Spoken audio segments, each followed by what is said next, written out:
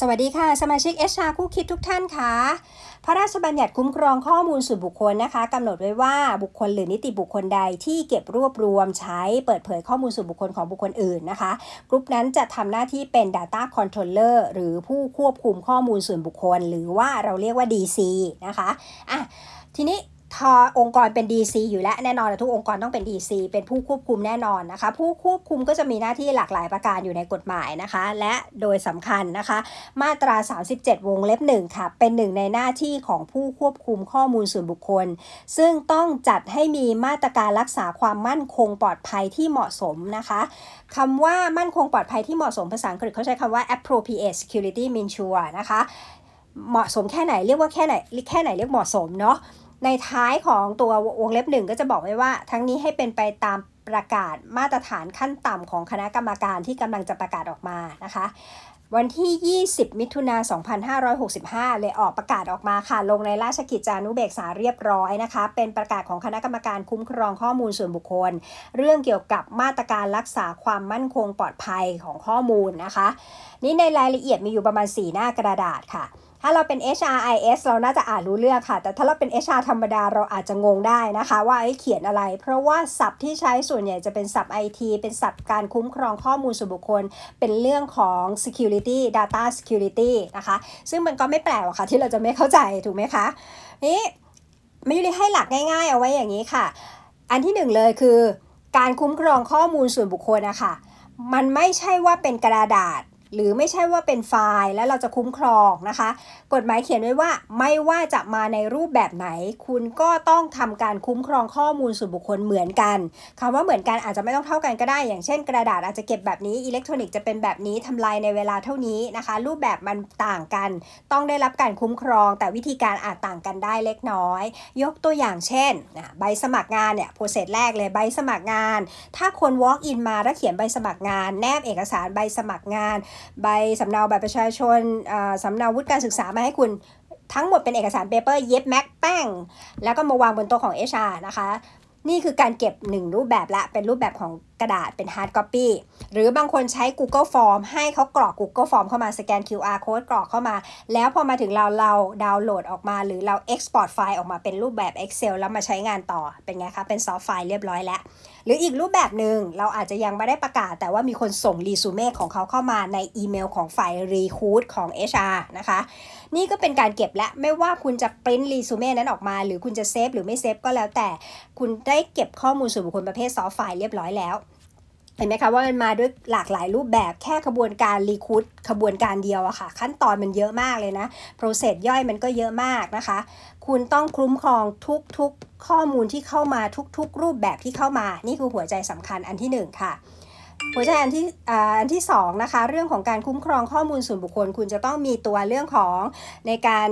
ดูแลคุ้มครองข้อมูลส่วนบุคคลไม่ว่าจะเป็นเขาเรียกนะภาษา IT ก็จะบอกว่าเป็นเชิงองค์กรนะคะเชิงเทคนิคหรือว่าเชิงกายภาพนะคะทุกอย่างคุณจะต้องดูแลคุ้มครองข้อมูลส่วนบุคคลให้ครบทุกรูปแบบนะคะเรื่องที่3ค่ะการรักษาความมั่นคงปลอดภัยต้องนึกถึงเรื่องเกี่ยวกับความเสี่ยงด้วยนะคะ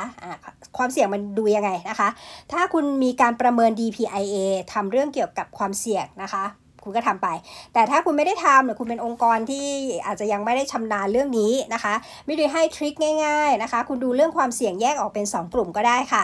กลุ่มแรกยกตัวอย่างนะอันที่1อันที่2อันที่1ค่ะใบรับรองแพทย์ที่แนบมากับใบลาป่วยนะคะอันนี้กลุ่มที่1นะกลุ่มที่2ค่ะคุณจัดกิจกรรม birthday party ในเดือนกรกฎาคม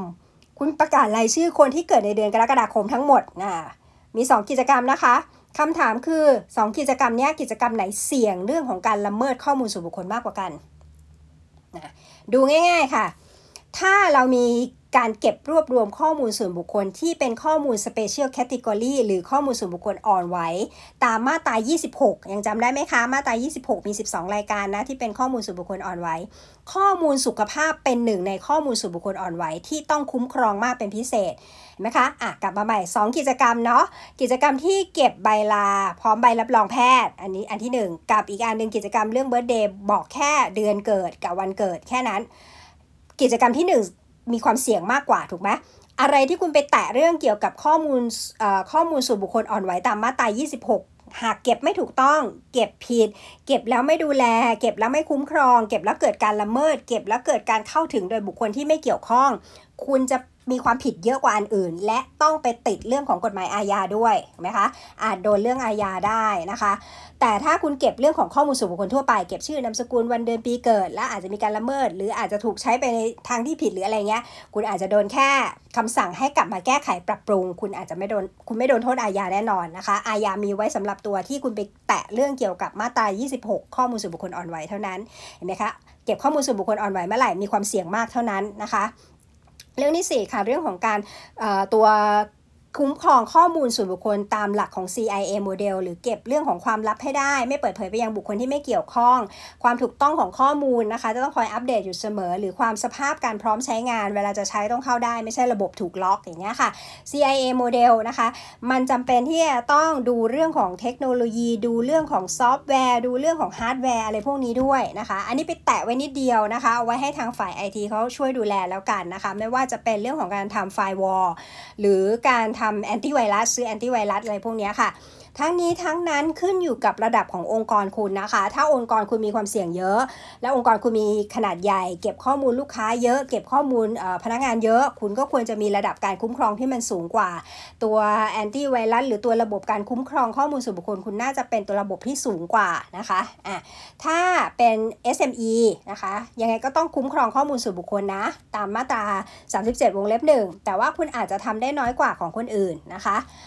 ตามลำดับความสามารถในการทำได้แล้วกันเนาะโอเค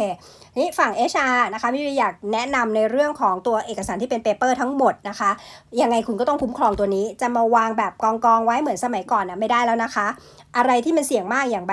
รับรองแพทย์นะคะถ้าคุณไม่มีตู้เอกสารนะคะคุณก็ควรจะใส่ซองน้ำตาลหรือใส่เอกสารที่มันปิดมิดชิดไม่ควรจะเปิดวางโล่งโจ้งนะคะถ้าไม่มีตู้ไม่เป็นไรค่ะก็ใส่ซองใส่ลิ้นชักโต๊ะได้ถ้าไม่ได้ทำระบบ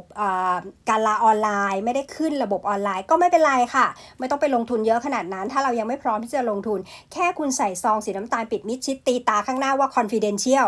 แค่นี้ก็เรียบร้อยแล้วถือว่าเป็นการคุ้มครองในระดับที่คุณทำได้แล้วถูกไหมคะใช้ได้เหมือนกันนะคะเรื่องสุดท้ายที่อยากจะแจ้งไว้ก็คือเรื่องของตัวการคุ้มครองข้อมูลส่วนบุคคลเสร็จแล้วเนี่ยมีนโยบายมีวิธีการอะไรเรียบร้อยแล้วอย่าลืมเรื่องของการสร้างความตระหนักรู้หรือ awareness ให้กับบุคคลที่เกี่ยวข้องทั้งหมดด้วยนะคะการทำ privacy awareness ไม่เหมือนกับการเทรนนิ่งนะคะเทรนนิ่งเนี่ยคือเทรนให้รู้เรื่องวิชาการเทรนให้รู้เรื่องตัวบริบทของมันทั้งหมดและนำไปทำงานได้อันนี้คือเทรนนิ่งแต่ awareness คือทำยังไงที่ทำให้มันเข้าไปอยู่ในculture หรือสายเลือดเลยก็ได้เรียกแบบนั้นเลยก็ได้เนาะว่าทำยังไงให้คุณตระหนักในทุกๆเรื่องเกี่ยวกับการคุ้มครองข้อมูลส่วนบุคคลเอกสารใบรับรองแพทย์เอกสารบัตรประชาชนไม่วางเปะปะไม่วางบนโต๊ะควรจะเก็บให้มันถูกต้องนะคะอะไรที่สำคัญมากควรจะใส่ตู้ล็อกกุญแจหรือควรจะที่จะกำหนด user password ในการเข้าถึงให้มันเรียบร้อยอันนี้เป็น awareness ที่จำเป็นที่จะต้องสอนทุกคนในองค์กรและโดยสำคัญจะต้องสอนทุกคนที่ไปแตะเรื่องเกี่ยวกับข้อมูลส่วนบุคคลทั้งหมดเขาอาจจะไม่ใช่คนเก็บคนแรกเขาอาจจะไม่ใช่ตำแหน่งแมเนเจอร์เขาอาจจะเป็นแค่สตาฟธรรมดาแต่เขาเข้าถึงข้อมูลส่วนบุคคลทุกคนได้หมดเลยบางทีบางที่บางโรงงานมีสตาฟที่ทำเรื่อง OT พวกนี้คีย์ชื่อนามสกุลรหัสพนักงานเกือบจะทุกคนในองค์กรได้เลยอย่างเงี้ยค่ะคุณจำเป็นที่จะต้องสร้าง awareness ตรงนี้ด้วยนะคะ awareness เป็นเรื่องสำคัญนะคะมันต้องใช้เวลาในการสร้างแล้วก็สะสมด้วยคุยกันทุกวันวันละ5นาที10นาทีแบบนี้เรียกว่า awareness ได้นะคะแล้วถ้าตัวข้อมูลส่วนบุคคลไม่ถูกละเมิดไม่ล่วไหลไม่มีประเด็นปัญหาเกิดขึ้นคุณก็จะรอดพ้นจากตัว Pdpa ในทางตรงกันข้ามถ้าคุณมีเอกสารทุกอย่างดีเวอร์นะคะแต่คุณไม่รู้เรื่องเกี่ยวกับการคุ้มครองข้อมูลให้มันปลอดภัยเลยและข้อมูลมันถูกละเมิดอยู่ตลอดเวลาต่อให้คุณมีเอกสารดีเวอร์นะแล้วมันเกิดประเด็นปัญหาขึ้นคุณก็ต้องมานั่งตอบสคส.ว่ามันผิดพลาดตรงไหนมันจะต้องแก้ตรงไหนอยู่ดีถูกไหมคะดังนั้นมิได้ฝากเรื่องของตัวประกาศนี้ไว้ด้วยนะคะถ้ามันอ่านยากนะคะประชุมกันนะคะระหว่าง HR กับ IT นะคะIT เอาตัวซอฟต์แวร์ไปดูให้หน่อย HR ดูเรื่องของ hard copy ด้วยนะคะก็ฝากตัวนี้ไว้เนาะวันนี้คิดว่าน่าจะเป็นประโยชน์ค่ะพบกันใหม่ศุกร์หน้าสวัสดีค่ะ